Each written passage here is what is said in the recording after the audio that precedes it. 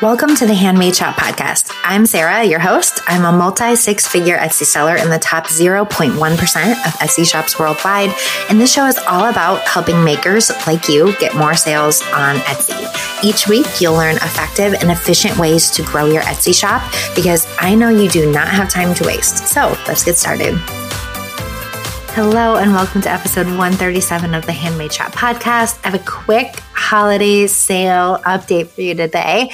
Etsy published their holiday sales checklist a few weeks ago, and now is a really good time to get your Black Friday and your holiday sales scheduled so you can start working on your marketing calendar. So here is what they're highlighting. This is a direct quote from the article about the holiday sale schedule. If you will remember, last year, Etsy did a sale for the entire month of November. They're doing something a little earlier this year. So here's the quote.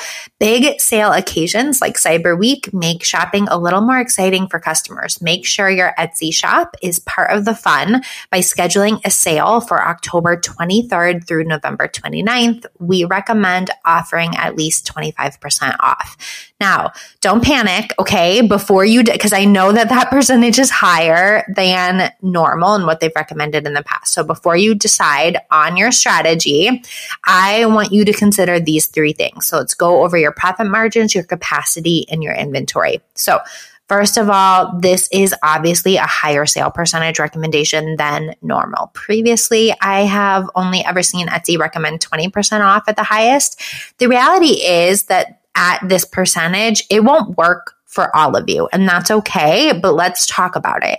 You need to be really honest with yourself about where your pricing is at right now, and if you are going to be as profitable as you need to be if you run a sale at 25% off for an entire month or longer, really, right?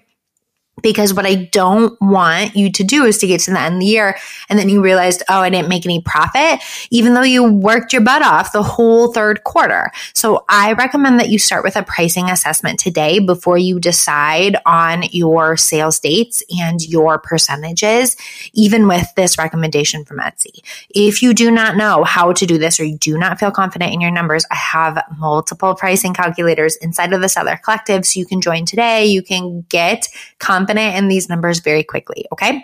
The second thing you want to analyze is your capacity. If you have been at max capacity for the number of orders that you're getting in previous years during Black Friday, or even just throughout this year with busier seasons, you need to consider not following these recommendations of 25% off for that entire sales period because you just might not be able to keep up. Every single holiday season, there are sellers that get shut down by Etsy or that tank their shop. They tank their reviews because they take on too many orders. They can't fulfill them by their shipping deadlines.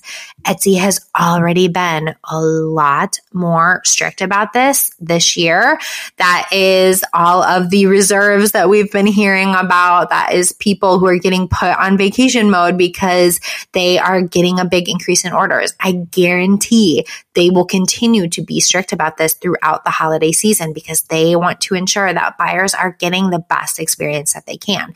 So do not get your shop shut down because you overestimated your capacity to fill orders. And then last but not least, I want to make sure that you are taking your inventory into account as well. If you are having difficulties with certain supplies or something like that, you do not want to sell through all of your inventory at 25% off before we even get to Black Friday and then have no inventory to actually sell because you can't restock. So make sure that you have a handle on your inventory, how quickly you can get your raw goods to you if you do run out, even for stuff like shipping boxes, stuff like that. And then factor all of that into your sale strategy as well. So today I want you to make sure that you decide on a strategy. When in doubt, keep it very simple. Follow Etsy's recommendations and guidelines if you can.